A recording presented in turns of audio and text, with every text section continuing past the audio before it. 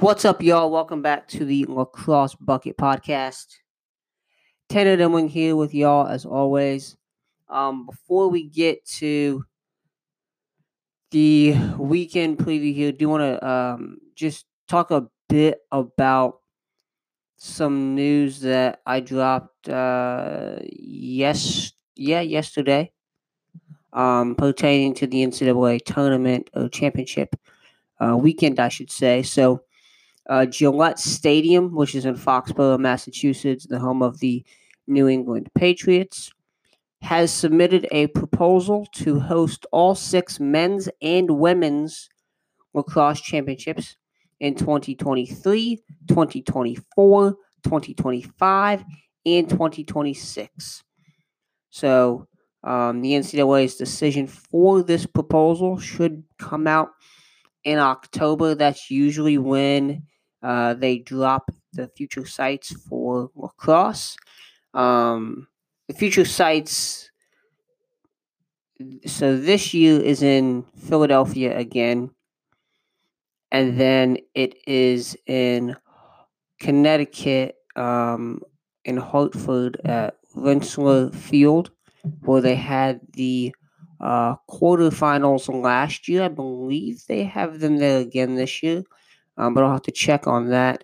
So the men's 2021-2022 will be at Rensselaer Field in Hartford, Connecticut. 2021 and 2022 women's will be in the Baltimore area. I say Baltimore area because one will be at Towson, Johnny Unitas Stadium, and the 2021-2022 will be at Homewood Field. I've gotten a lot of kind of feedback on that and what. So first off, if that proposal is accepted, it would be the biggest NCAA lacrosse weekend in history, having the Division I, Division II, Division III men's and women's championships all in the same place. Now, one thing like someone asked is, would they have the same format? Like how when the games are played? I believe they would. They would probably have to do, because the men's semis are historically it's been men's semis on Saturday, Sundays the D3 and D2 championships, and Monday is the Division I championship. So if they switch that up, we could possibly see a night game. I know the women's, they have played that on a Friday before, I believe. So I mean, you could possibly see, and I'm guessing the D2, D3 men's and women's would just be the championship game, not the semifinals. But D1 men's and women's would probably be both. So you could possibly see women's on Friday, men's on Saturday. They could do a Sunday game, because right now they have the men's and women's in the same location usually. Or they have in the past, but it's been at a different location. I remember a few years ago they did the women's wherever the Philadelphia, where the soccer team plays, the MLS team. They played that there a few years ago, while the men played at Lincoln Financial Field. So, something to sit on there and think about concerning the NCAA tournament. And of course, it's kind of sparked a debate amongst people around stadium sizes and what size stadiums we need, and why is it always in the Northeast, and all of that. All of that fun, good talk that we always see when those kinds of things come out. And now I've talked to some people about it, and like the one thing I will say about the growing the game thing that people always seem to argue with as to why they shouldn't just have it in the Northeast. Okay, let me just say this. How many Division One teams are west of the Mississippi River? How many D1 teams are west of the Mississippi? 3. Denver, Air Force, and Utah. It doesn't make fiscal sense for the NCAA to host it west of the Mississippi. I had someone tell me they need to bring it to Cali. There are no Division I men's teams in California. Yes, USC has a women's program. The Pac-12 has women's lacrosse. So if you're talking about having them all at one time together at the same venue, then yes, you can make that argument. But historically, they've been separate. This is the first time that it would be together. And again, most of the teams that make it there are from the East Coast on both sides. So it just does not make sense. And while, yeah, lacrosse is a global game now, it's not just in these little pockets. These little pockets are still very, very strong in terms of talent, in terms of numbers, in relation to, in comparison to other areas. Down here in the South where I am, it's very kind of sparse. Louisville has a good lacrosse community. Nashville, Memphis is growing. Atlanta is huge. The Miami, Fort Lauderdale, really the whole state of Florida is really, really good. The Carolinas, you have different pockets.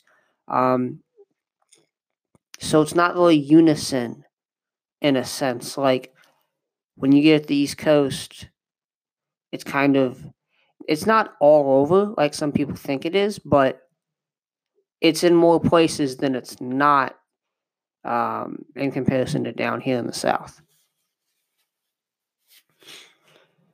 And out west as well. A lot of that has to do with how things are laid out, but overall, it's not there yet. 10 years from now, could I see maybe a championship be out west? Fine, I'd be fine with that. I think if you're gonna have it out west, though, like Denver is the place to do it.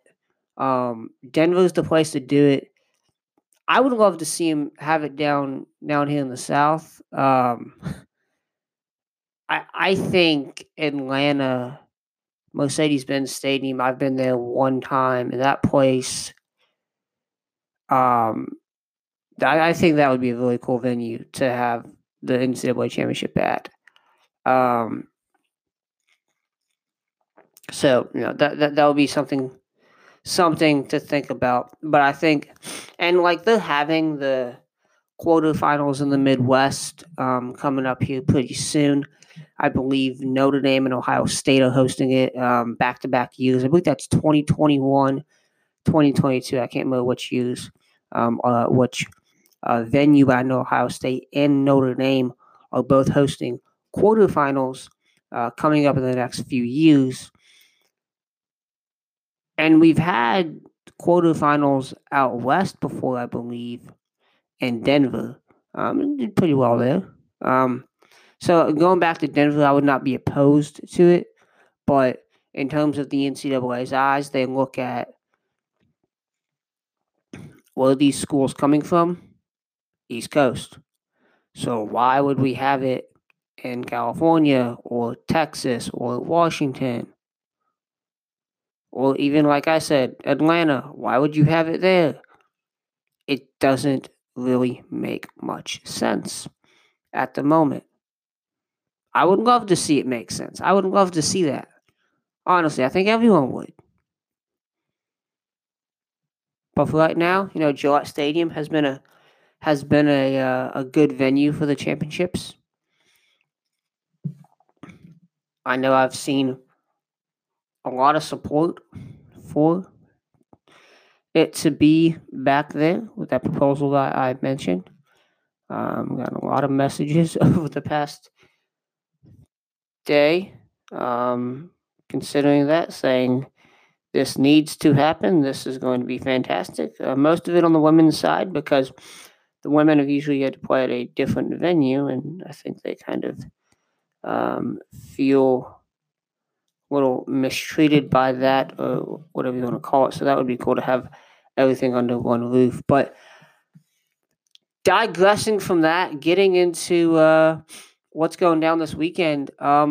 Big weekend on deck, both in the NLL and in the NCAA. And so let's get right to it here. Starting off things as always in the National Lacrosse League. So in the NLL, we've reached week 13. Season's flying by as always. Big weekend on deck as mentioned. So starting things off on Friday, Toronto Rock at the Halifax Thunderbirds. A matchup between two 6-2 teams, a big one there. Also an Altona Cup matchup as well.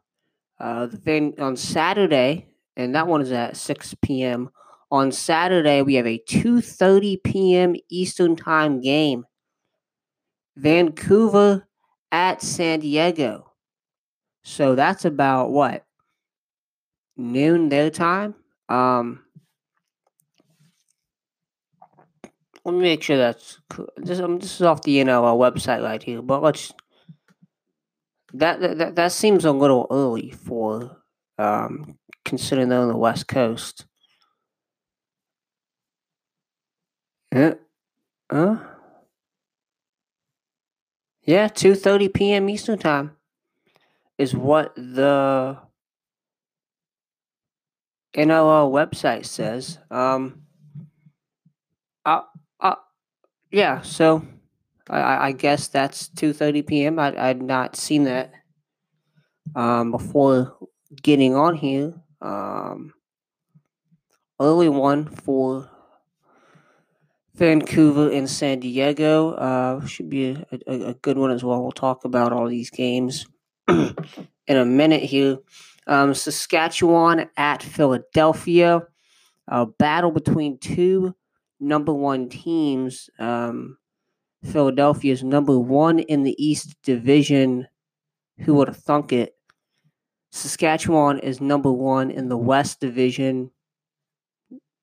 Predictable preseason with the success they've had. Rochester at New England. That one is also on Saturday. And Calgary at Georgia as well. All three of those last games are 7 p.m. Toronto and Halifax is 6 p.m. Eastern Time on Friday. Now, concerning some of these games this weekend, so, I think when I look at this schedule, I think there's probably 3 games to circle, and that would be Toronto, Halifax, Saskatchewan, Philadelphia, Calgary, Georgia would probably be the 3 games that you circle. I think Vancouver, San Diego can end up being a good game. Rochester, New England can as well. Certainly the way things have been going this season. Expect the unexpected. Expect the unexpected. That's kind of the mindset I go into each week with now. But when look at this Toronto Halifax game, and you have two teams that are kind of coming off different scenarios. So Halifax, obviously, they're back at home here after taking their first home loss since moving to Halifax over the summer. They lose to Saskatchewan in overtime. Mike Messenger with that game-winning goal, diving goal in transition to put it away. Halifax had that amazing comeback. Now, Toronto is coming off a pretty big win over Vancouver. They've had some guys missing this year. Schreiber's been banged up. Adam Jones hasn't been in the lineup all year. And really, it's been a different kind of offense. Rob Hellier's taken kind of a bigger role. He had a sock trick last week against Vancouver. Nick Rose has kind of helped them win every single game this year they have. I think Nick Rose has kept them in some games earlier in the season when the offense might not have been clicking as well as they would have liked it to. Nick Rose has really kept this team in the many games. And honestly, like both of these teams here, I've been very impressed with this season with just how well they have come together and really how guys have stepped up. And honestly, I think for both teams, it's a situation where anyone can step up on any given night. Because, and, looking to this Halifax team, first off, I mean, obviously, you have Cody Jamieson, who's one of the best in the business, has been for a while now. But you also have Ryan Benesh and Stephen Keogh. The rookie Clark Peterson has played very well. And then one of the, I don't want to say surprises, but one of the guys I've been really impressed with this season is Mike Burke. He has 20 assists on the season this year. And this is really only his second full year in the league. We played 11 games in Colorado back in 2016, and then was kind of up and down in the ALL for a bit. Played with Rochester in 2019 full time there, and a full season with them pretty much. Put up 27 assists last year. He's just 7 away from his assist totals from last year. He had 15 goals last season. He has 6 this year. He's really been kind of the facilitator for that offense. When you have a guy like him that can move the ball as well as he does, with some sharpshooters like a Cody Jamieson, Ryan Benesh, Stephen, all these guys around you, this is a team, and I've said it from the beginning, this is a team that can go pretty far. Now, with that said, we've seen stretches this year. We saw it against Saskatchewan. Heck, we saw week 1 against New York. Halifax is a team that will go on these long runs where they just can't get much going. They can't get anything going on. We saw that last weekend, and they were almost able to come back from it. And I've been saying all year, that's going to come back to bite them. That's going to come back to bite them. And it has on multiple occasions.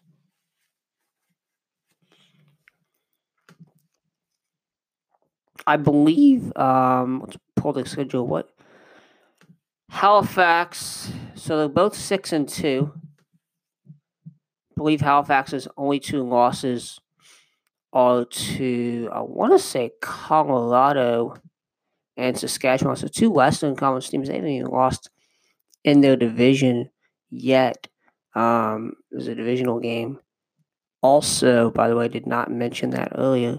So big one all around here. So their 2 losses have been to, Toronto and Saskatchewan. That's right. They came back against Colorado and got that one. They lost to Toronto 2 weeks ago. So that one, this is also a rematch there. Yep, yeah, I remember that one now. Looking at the score sheet here, similar thing. Toronto went on a pretty big run there. And Toronto, I mean, when you look at some of the guys they have, obviously Dan Dawson is one of the best in the business, and has been for like 20 years now. Anytime you have him on your offense, I think you have a chance to win the game. And he's been a revelation for that team this year, really, especially with guys like Kevin McCardle not losing him in the expansion draft. I mentioned Rob Hellier earlier. He's been very, very good for this team. Zach Mans, the rookie, has been impressive as well. Challen Rogers, we know what he can do. Maybe more known for his defensive ability, but he's really stepped it up. As he has over the past couple of years, he's been stepping it up more and more on the offensive end. He's really stepped it up. He had a really good game offensively last week as well. So honestly, this one here is probably, for me, one of the most intriguing games just because I think any team can win it. Both teams aren't necessarily hot right now. Halifax coming off a loss. But Toronto, last weekend was probably the most complete game of the season. And coming off that, they're going to be looking to come into the nest in Halifax and really give it to them. Halifax's defense has got to be able to step up. And we saw that kind of happen last weekend where they weren't able to step up. And yeah, Graham Hossack is a great defenseman. And but those times when he might be the only one that's doing really anything. I saw him take his brother down a bit there. That was a fun sight to see their little brotherly love. And Warren Hill has been impressive in net all year, but Peter Dubinsky, they put him in last week. He gets he gets the loss in that one. He hasn't even played 15 minutes all season yet. Excuse me, he hasn't played. He's only played 30 minutes all season, and so he's still a young guy, very young goaltender. So we'll see what happens with this one. Should be a very, very good matchup between two teams that can really light up the scoreboard, and also, as I mentioned, have some really good pieces on the back end that can cause some trouble. Vancouver and San Diego. The one thing I'll say about this one is, so San Diego, they lost to Colorado last weekend, and I don't think the San Diego team, and obviously the not having Austin Stotts for almost half the season, really until Vegas, did not help them at all. Westberg's been good. Connor Fields has been good, but they just haven't had that depth that they had last year with some of the injuries. And, when you look at their situation in goal, I think that's something that raises some eyebrows. Peter Dubinsky has talking Halifax here. No, we're talking San Diego. Nick DeMude has played very well recently, but they went with Frank Siriano in this one. They started him. DeMude came in and played in that second half.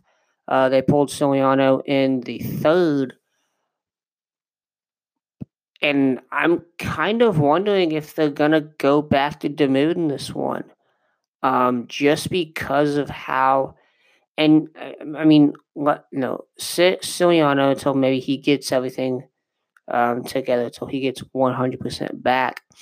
But he did not look good last weekend against Colorado.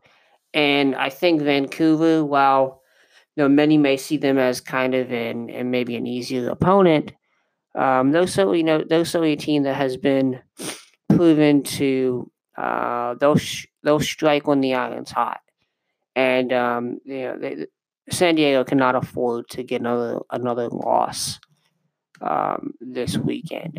They are in last place here in the West at 3-6. If you would have told me that in December, when the season started, that San Diego would be 3-6 heading into Week 13, I don't think I would have believed you.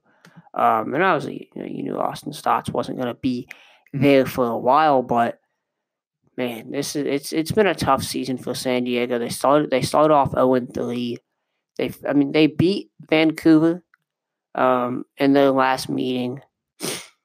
Believe it was, yeah, their last meeting, 11-10. In overtime, Brody Merrill had the game winner there against Vancouver in OT. So they'll be looking to get their second one over Vancouver, but just with the inconsistency in goal, I think kind of raises some eyebrows there. So wondering what they are going to do in that situation. Saskatchewan and Philadelphia. I mentioned kind of two complete teams earlier with Toronto and Halifax. You got two here as well. Two hot teams here coming in, both coming off wins. Saskatchewan, I wrote my what to watch last week. That Saskatchewan needed to get off to a hot start because they do not have, I believe they have one bye week, or maybe might be no bye weeks left. Either one, it might be one. I don't have the schedule right in front of me, but they've got a long stretch to end this season here. They had two bye weeks in a row, and it is all go from here. So, starting off hot last weekend, getting that OT win, being able to subdue that Halifax comeback, I think it was a big effort from the Saskatchewan defense. And, in Philadelphia, they have really surprised many this season.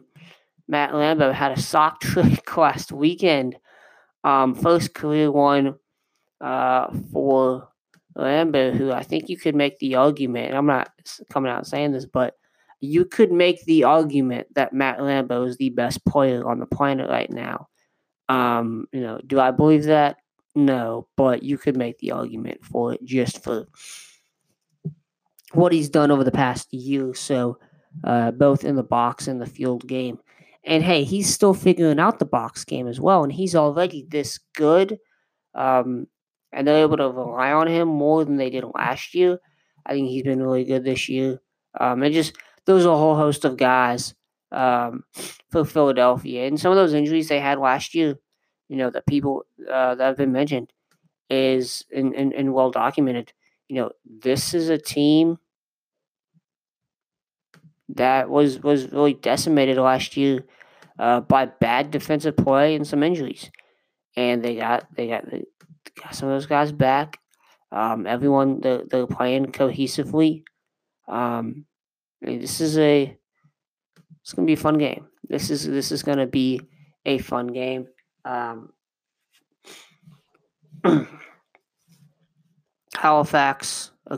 Saskatchewan against Halifax last weekend.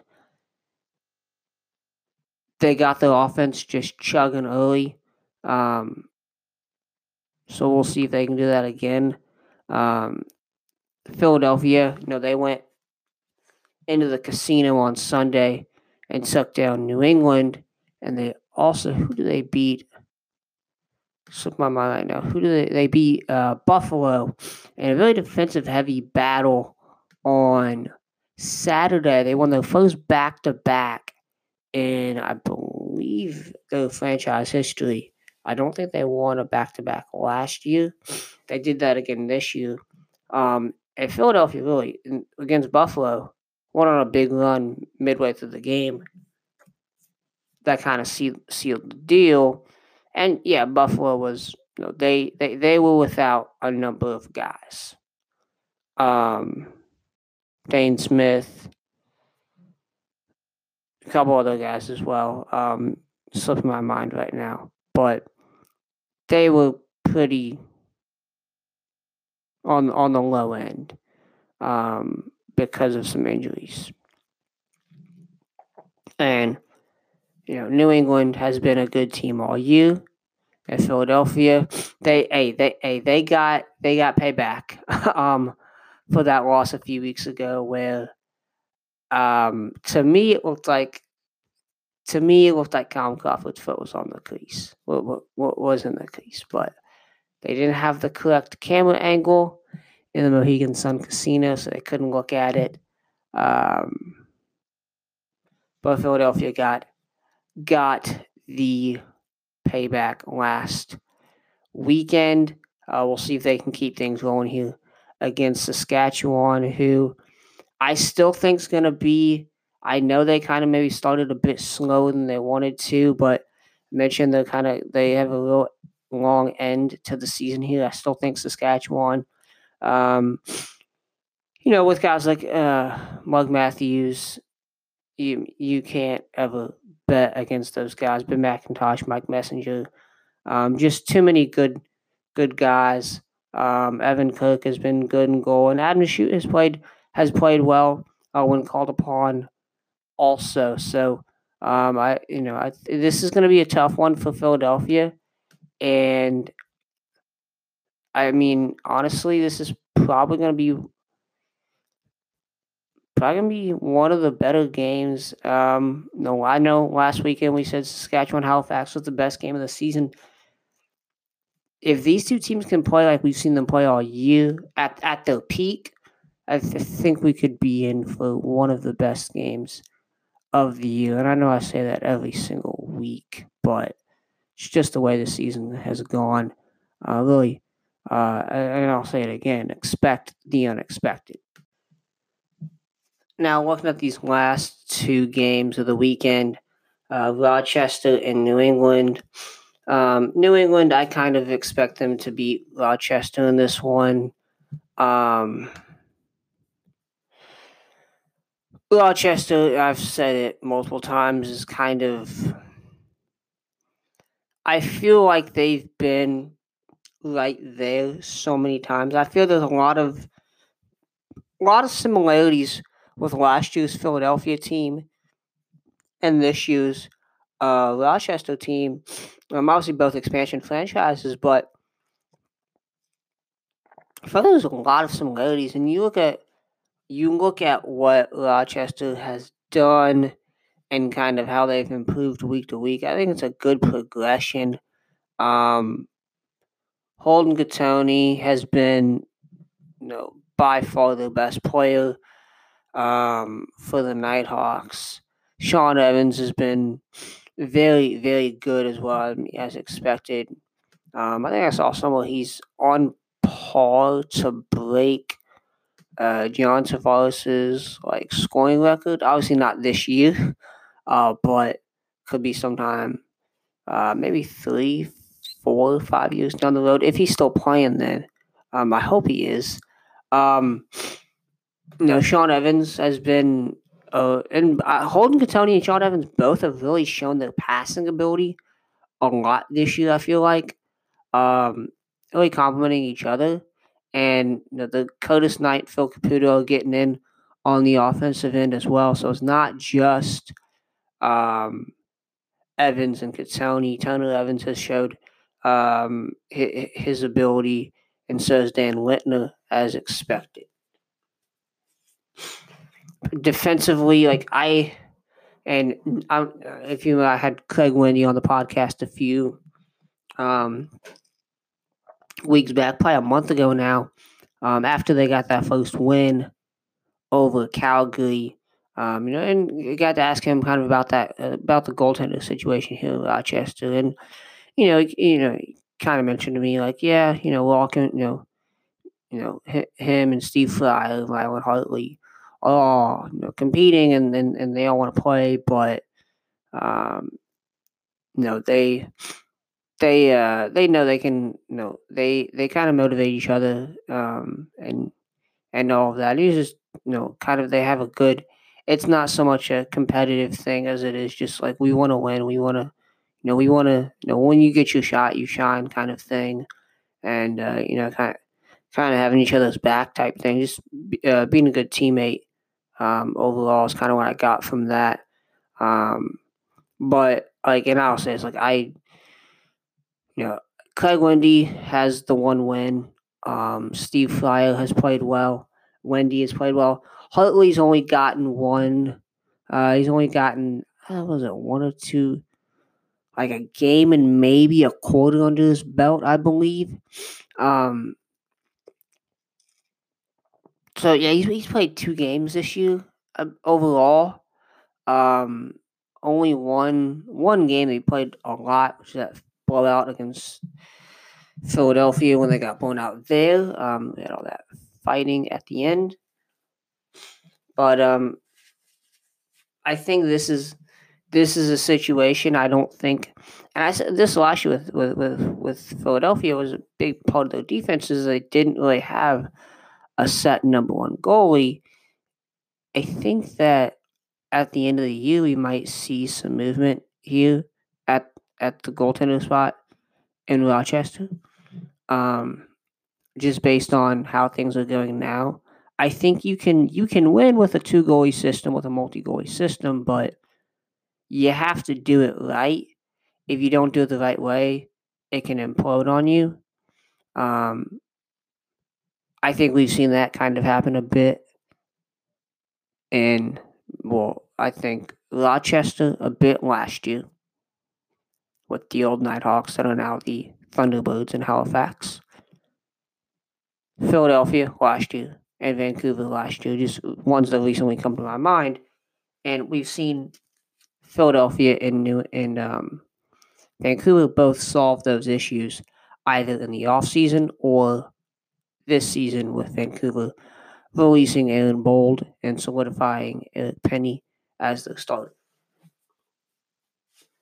So I wouldn't be too surprised if we saw some movement there in the offseason. But for right now, I don't know who they're going to start. But I mean, Fryer or Wendy, I would expect to start and just see how they do, because we know New England has a lot of weapons around them, notably Kyle Crawford, but outside of him, they have some other guys as well that can really put the ball in the back of the net all around. You look at Joe Vesatalis, Andrew Q, who rookie, Jordan Dostin, who he missed one game, I believe, thus far, and maybe hasn't been as impactful as some people thought he was going to be, but still has had a decent season so far, and honestly, Callum Crawford, like when you look at the point totals, Callum Crawford is like almost 20 points above the next guy, which is Joe Vesatalis. So it's kind of a disproportionate, but you're still getting quality production from other guys like Vesatalis, Q, LeBlanc. And when you have that many guys that can put them back in the net, and you have a goalie system like they do in Rochester that maybe keeps the defense kind of in flux at times when you don't want it to be. That's the one thing that raises issues with me in this game. I honestly just can't see Rochester winning this one, to be honest with y'all. Last game here, and I believe it will be, let's check. I don't know if there's been anything about this yet, but I believe it will be the return of Dane Dobbie on Saturday. Yes, it is the return of Dane Dobbie. 3 months later, he is back. 85 days without Dane Dobbie after getting suspended in, what was that, week 2 of the season, week 1 of the season? Not week 1. What was that, week 2 or 3? it was when he got suspended. So he's been out. They will travel down to Georgia, where they will take on the Swarm. And hey, man, Calgary. Hey, Dane Dobie's back, and Calgary needs him right now because they're sitting at 3-4 on the season right now, losing record. I think if they had him, some things would be different. I don't think they would have lost to Rochester. I think they would have won a number of these games that they've lost. So having him back is obviously big. We've seen Curtis Dixon kind of take on that role here as the guy. Jesse King has been out, and you have some injuries like that. Lee's Dutch came back. So things are starting to kind of piece themselves together in Calgary. And are they going to be able to make a run here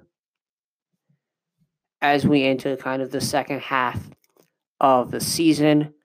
I think so. This is similar to what happened last year in terms of them making a run late. Now, they were already playing very good lacrosse before that. They've played good lacrosse this year as well, but you've been missing Dane Dobie. So having him back is humongous for this team. Now, on Georgia's side, they want to keep winning. They got payback against New York last weekend. Man, they were sharing the sugar. It was probably one of the best displays of like team offense that I've seen. Shane Jackson had 6 assists. He's leading them in scoring right now. 50 points on the season, 21 goals, 29 assists. Randy Stotts has started to find himself after starting the season not as strong as many would have hoped. Lyle Thompson, a lot of teams have been kind of keying in on him. Or he can also pass the ball a bit as well. He's got 39 points, 19 goals, 20 assists. He's really been getting a lot more goals recently in the recent weeks. He had a hat trick last weekend. They just got so many guys that can kill you, honestly. And then, like, they have Lyle Thompson obviously is the best player on the planet, and I think he's a guy you could leave out there all game long, and he would probably play. You honestly could. Leave him out there all game long if you want. He can make things happen on both ends, and that's obviously the one guy that we're going to see Calgary key in on. But the thing with that is, Calgary, Calgary has a good solid defense. Obviously, Christian Del Bianco, one of the best goaltenders in the league. You have a guy like Zach Currier that's a do-it-all guy as well. Tyson Bell, Tyler Burton, Reese Cal, all of these kind of defensive guys. Eli Salama. Who I wouldn't say the Calgary's defense has been as good as they have been in the past, but do mention some of the injuries and losses on the offensive end that can impact defense as well. So yeah, I mean, just look at what both these teams can do. This is going to be a good one down in Georgia on Saturday night. Again, to go over the NLL schedule for week 13. We kick things off on Friday. Toronto at Halifax, 6 p.m. Eastern Time. Saturday, Vancouver at San Diego. That's 2:30 p.m. Eastern Time. Saskatchewan at Philadelphia. Rochester at New England. Calgary at Georgia. All on Saturday as well. All at 7 o'clock p.m. Eastern Time. One thing I forgot to mention here is that Calgary, when I think of Calgary versus Georgia, I think of that game last year when Mike Poulin went down and Calgary went off at the end there to win it. I believe Curtis Dixon had the game winner um, in that one, so it brings back memories of that game for me. I believe that one was up in Calgary for a good contest between those. Obviously, Mike Poulin going down. And then you kind of saw Georgia kind of fall off from there, but we're not that late in the season yet as when they met last year. I believe this is the first meeting of the season. So a lot of good games this weekend. As I'm going to mention this again, the 3-1s of the circle, I think. Toronto, Halifax. It's free to watch. I didn't mention this. Free to watch. Game of the week. BL Live, Facebook, and Twitter. Saskatchewan, Philadelphia, and Calgary. Georgia would be my picks as 3 games that you gotta circle, gotta catch this weekend. If you're gonna have 3 screens or 2 screens up at once, you can watch that one on Friday. You're gonna have multi screens up. I'd put on Saturday. I'd put Saskatchewan, Philly, and Calgary, Georgia up on those 2 screens. All right, moving on to the NCAA here. Week 3 in college lacrosse. And it's a big one. Obviously, we had some big week games on Tuesday. Recording this on a Wednesday here. So, obviously, yesterday we saw Marist upset Army. We saw Villanova upset Maryland, and we saw St. Joseph's upset Delaware. Fun Tuesday night of lacrosse. Three Sports Center top 10s in college lacrosse on a Tuesday night. Fantastic. I love to see it, guys. Get awesome stuff. Absolutely awesome stuff. Heading into this weekend, though, it is a big weekend in college lacrosse. And it's only week 3, y'all. It is a big weekend. Big weekend. I'm going to say it again. Big weekend. Big weekend. Huge, I might add. Things will start on, well, technically there's one more midweek game, VMI at Lehigh on Thursday. That'll be a Lehigh victory. But Towson does play Cornell on Friday. That one is a game. Oh, jeez. That one is a game of interest there. Towson and Cornell, the Big Red, will be traveling down to Towson. So that is one to watch. And as always, things get heated up on Saturday, a full slate, but we also have Sunday lacrosse as well.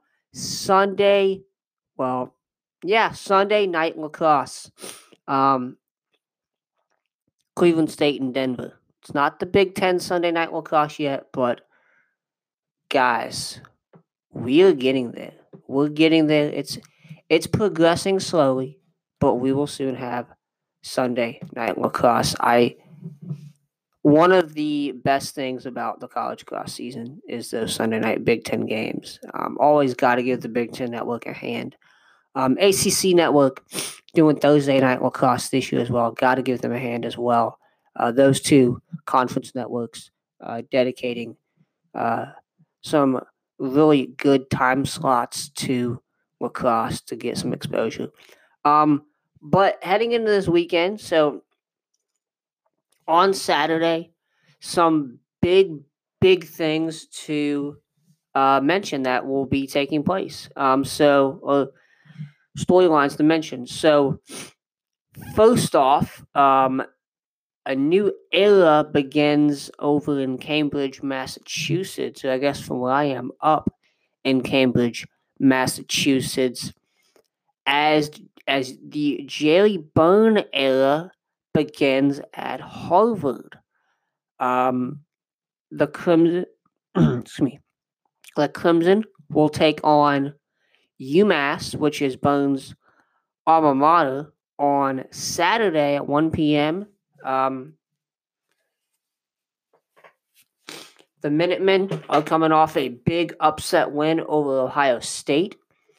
And Jerry Byrne and his Harvard Crimson are looking to come in there and start things off on a high note to get the Byrne era started off very, very good. Harvard's been kind of underperforming for years with some of the talent they've been able to get under Chris Wojcik. Hopefully Byrne can kind of get in there, shake up the culture, and get them to where they can be at least being competitive in the Ivy League.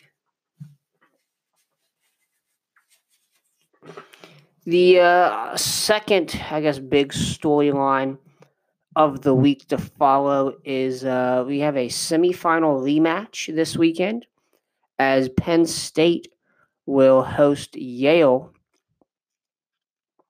And I mentioned this in my What to Watch. It's on lacrossebucket.com right now. But this one, last year as well, it's got it all. You got number 1 versus number 3. Penn State's number 1.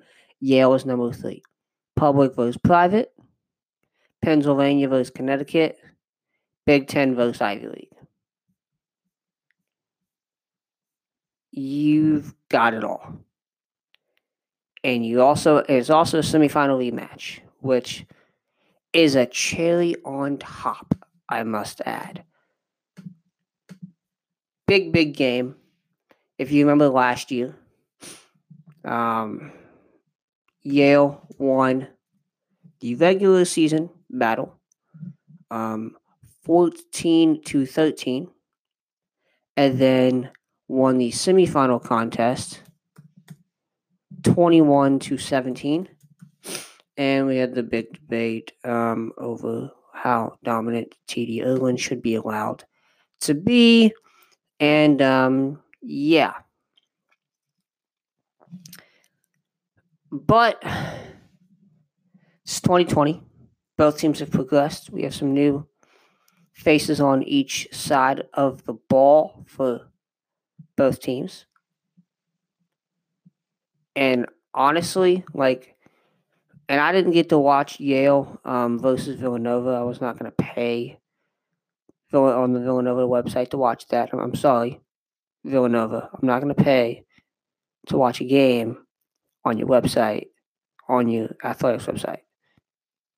Not going to pay. Okay? I got ESPN Plus. Not going to pay to watch games on a website like that.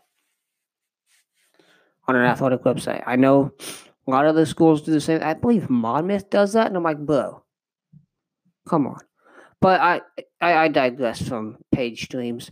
My continual crusade against them. Many have had a crusade against them for years, but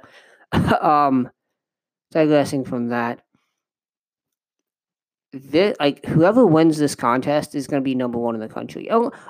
Unless Virginia just absolutely devours Princeton, whoever wins this game will be number 1 on Monday. Unless Virginia, devours Princeton, as I mentioned, they play Princeton on Saturday, but it's the same time as well. This game, I should mention, will be on the Big Ten Network, so if y'all got that, y'all can watch it. If ain't gonna be there, hit that DVR. Must-watch TV, probably the biggest game of the year. I'm really excited for this one to see just how much. So Gerard Arceri did well against TD in the regular season, but stunk in the postseason. So I'm kind of looking to see at the face-off dot, how does that matchup go? But then also, how's this Penn State defense progressed? We know Colby Canese is a great goalie, all right? We know that. I think Penn State's defense has taken steps forward from what I've seen so far this season. But, they graduated Chris Sabia, who was their best defenseman. They have guys back, so I think that's always good to keep that gel together.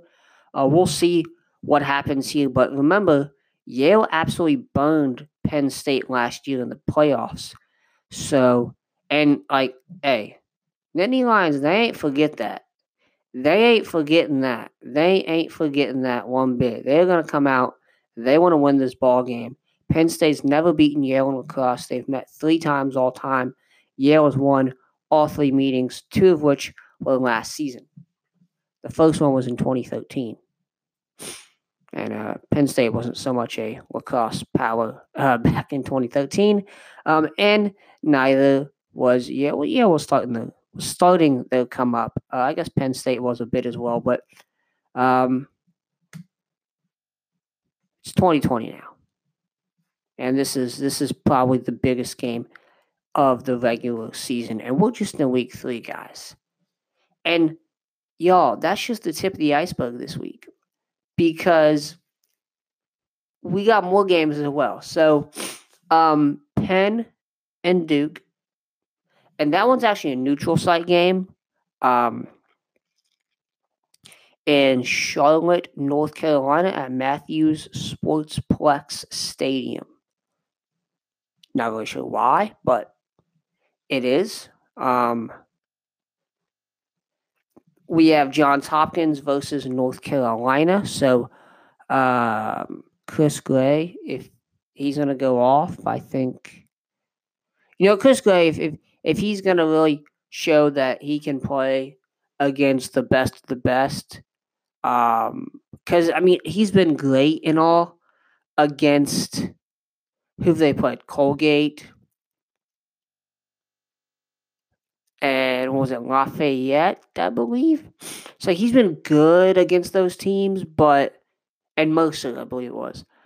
So he's been really good against those teams. So really good to see how that new UNC offense does against a kind of decimated Johns Hopkins defense. I must add, Loyola just ran right through them.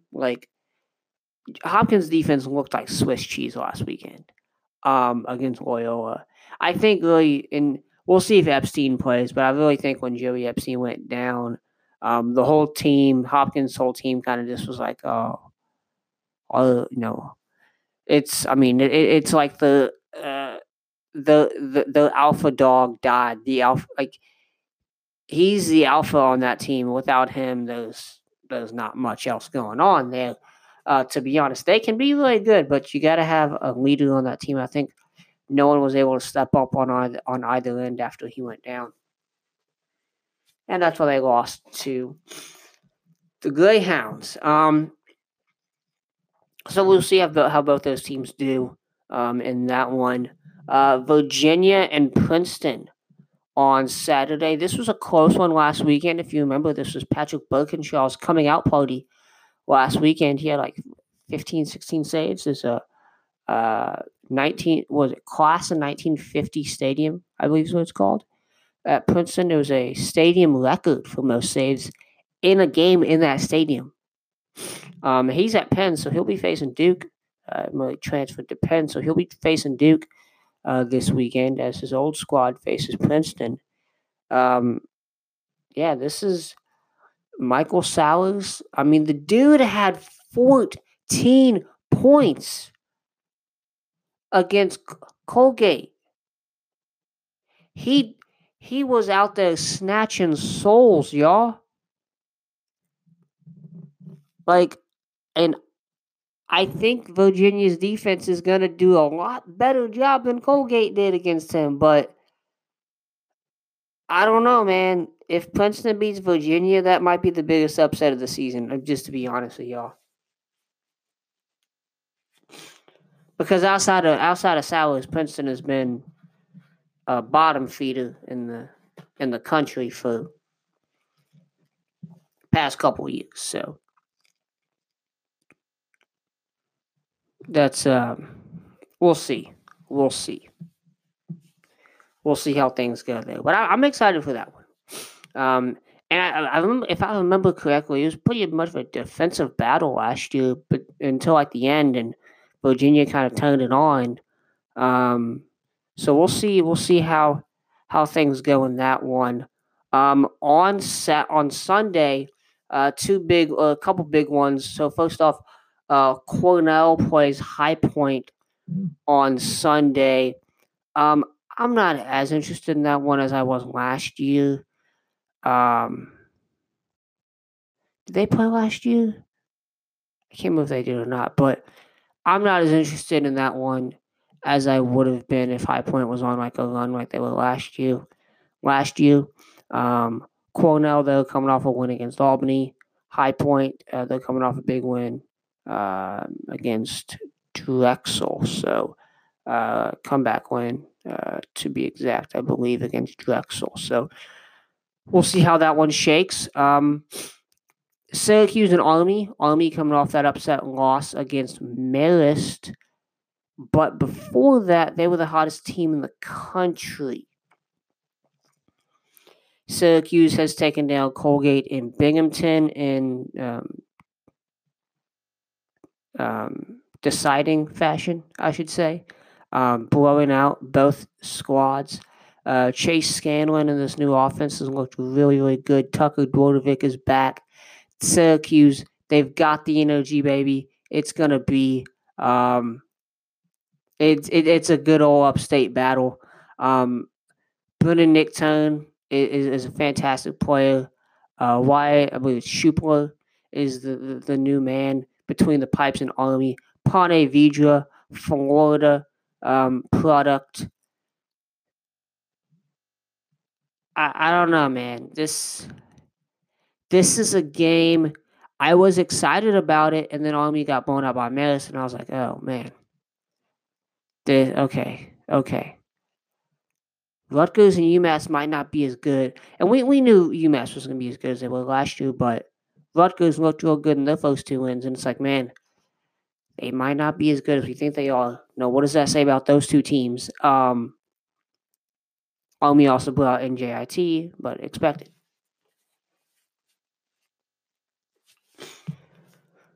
So we'll see. We'll see what happens here.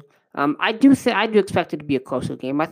Army seems like there's always a team that gets hot early. The midweek games come to bite them.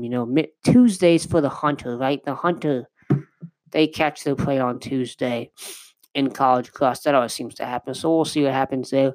I think this is going to be a really a fantastic game, though, between those two teams, and they usually do play pretty close, pretty tight battles when they do meet. Notre Dame and Richmond. This is one, so Notre Dame got beat by Richmond last season. I like Richmond's coming off a win against Navy. They also beat Marist, who beat Army, as I mentioned, on last Friday. So we'll see how things go there. Notre Dame, this is the second game of the season. Mentioned Jerry Byrne going over to Harvard. Also, all the names slips my mind right now, but another assistant went with him there. So Notre Dame having two new assistants there, including Chris Wojcik. It's Chris Wojcik and Ryan Wellner coming over from Harvard and Navy to be assistants under Kevin Corrigan at Notre Dame. So a little bit of a new era feel there. They beat up on Cleveland State last week, so we'll see what they can do against the Spiders. I love Richmond. I think they're one of the better mid-major teams this year, as they usually are. But I really like what they're doing, not only on the offensive end, but they can put it together on the defensive end as well. Sean Menges, defenseman for them, he's one of the most underrated defenseman in the country. You just watch what he does. On ball, off ball, he's a fantastic defenseman. Ground ball, he goes after ground balls like no other. He's a ground ball machine. Really sparks transition there in Richmond. They thrive off that. Ryan Lanchbury, Mitch Savoca, who is a name that you don't hear a ton, but I watched them play in person last year. Mitch Savoca is one of those guys that doesn't get the mention, but he's the X factor, if you know what I mean. So we'll see what happens there. Notre Dame, I haven't been able to watch Notre Dame this year, so I really don't know what to expect from them. I know they beat up on Cleveland State, which I expected that to happen, but I'll be watching this one. This will be my first time seeing Notre Dame this season. Before we get out of here, some other games of interest around the country in the NCAA this weekend. Some of the games, other ones to watch here. So, Ohio State at Bucknell is one that I didn't think I was going to have any interest in, but then UMass went and beat Ohio State, and Bucknell is 3-0 currently. Looking at the schedule here, the Bison haven't, really been. They were good a few years ago. I thought they should have made the tournament a few years back, but they ended up not. They've put up double digits in all of their 3 wins. 16-9 at Furman, 11-9 at Bryant, 14-11 versus Sacred Heart. Now to play Ohio State. Austin Terry leading the way for the Bison with 13 points. Tommy Sapoko, junior attackman, also playing very well, as is Will York, who, let's see, what was that? The first game against Furman, he had 5 goals. So, they've got some offensive guys, as they always have. We'll see what happens here against Ohio State. See if they can bounce back from that loss.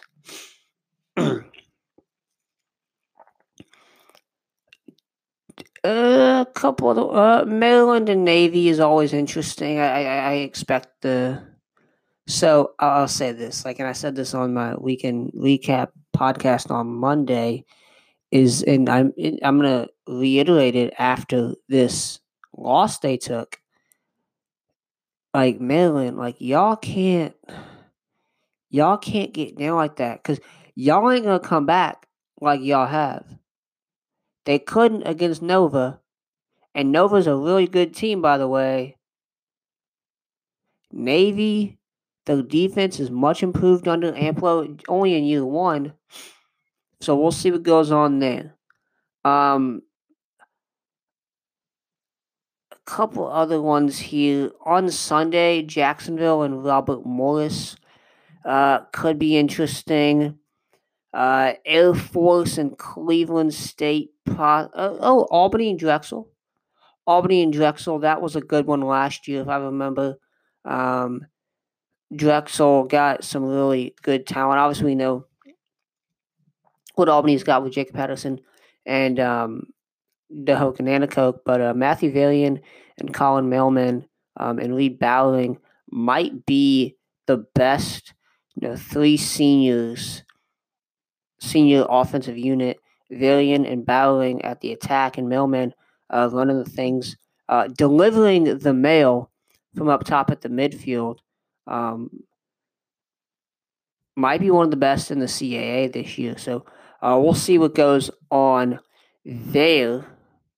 Also, a pretty good goalie in Ross Bronthmal, I believe is how you pronounce that, and Jeremiah Cota, who's a senior face-off man, who one of the best in the country. So we'll see what Drexel can do against Again, a high-powered Albany offense that hasn't really been as high-powered since the Thompsons left. They just played their first game last weekend.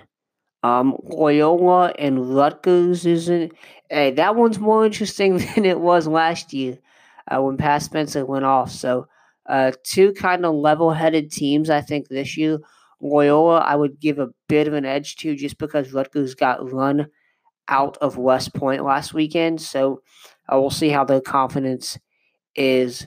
Let's see. Any other more interesting one? Stony Brook and Brown could be a good one.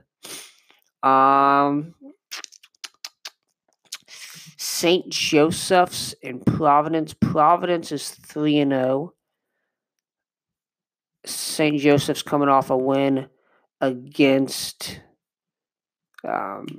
Delaware, who was ranked at the time, is ranked.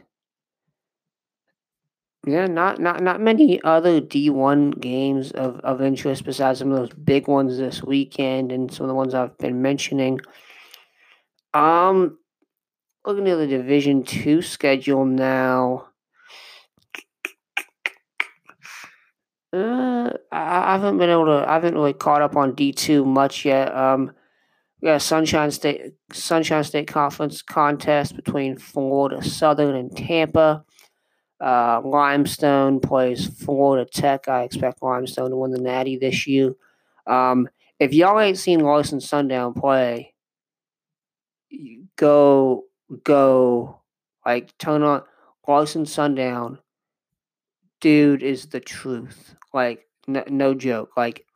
He honestly is one of the best D2 players I've seen in a while. One of the best players outside of D1 that you'll see in a while. He's been really, really good. Last year as a freshman, and then certainly this year putting it on again.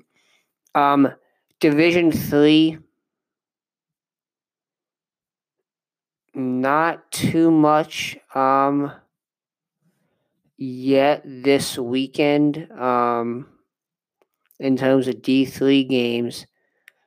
Ohio Wesleyan, Illinois Wesleyan will be a D1. Illinois Wesleyan's been a program that's kind of been on the rise. They lost to Rhodes in their first game, but they've been a bit on the rise as one of the better teams in the Midwest over the past couple of seasons. They could do some damage in May, possibly. York and Stevenson play, and before we get off here, let's look up here because I've not been able to look this up when the Mustang Classic is this year. York and Stevenson, probably the best one this weekend.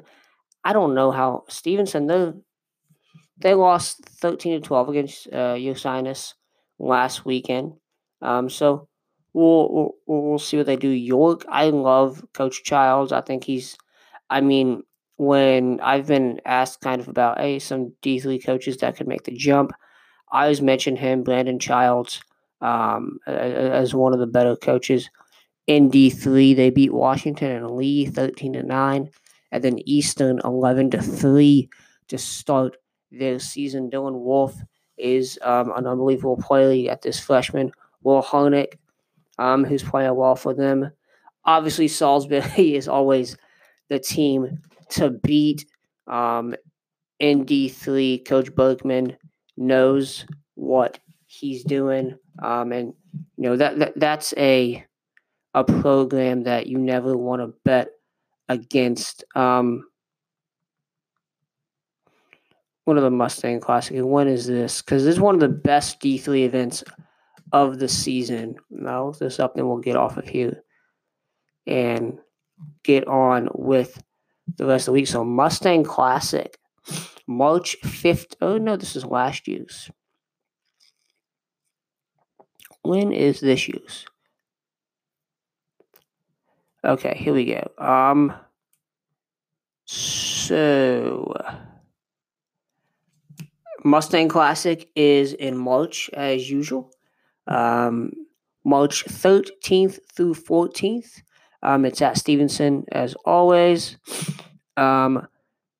Stevenson will at that place will face Franklin and Marshall, so FNM, and Denison in that one. So that will be the Mustang Classic this year. Franklin and Marshall, Denison both coming there. I don't have the full. If you go on the website, you usually have the full schedule for every team on here, but I don't see that just yet. But it's one of the best, not only D3 showcases, but one of the best lacrosse showcases overall. With just how well they run things. I've never been able to make it down there, but would definitely on the bucket list of things to do. Go down to that Mustang Classic at Stevenson down in Maryland, March 13th and 14th that weekend. That's it for this weekend preview. I know it was a long one. Big weekend of lacrosse coming up. NLL, NCAA. It's gonna be a good weekend of lacrosse, y'all. Stay tuned. It's gonna be a good one. Buckle up, stay tuned. Do what you gotta do. Get ready. We're in full gear, baby. We're in full gear. NLL is over halfway through now. NCAA is just getting started. The MLL schedule actually dropped earlier today as well. I haven't gotten a chance to look at that in full, but I'll definitely be talking about that one on the next podcast. Again, thank you all for listening.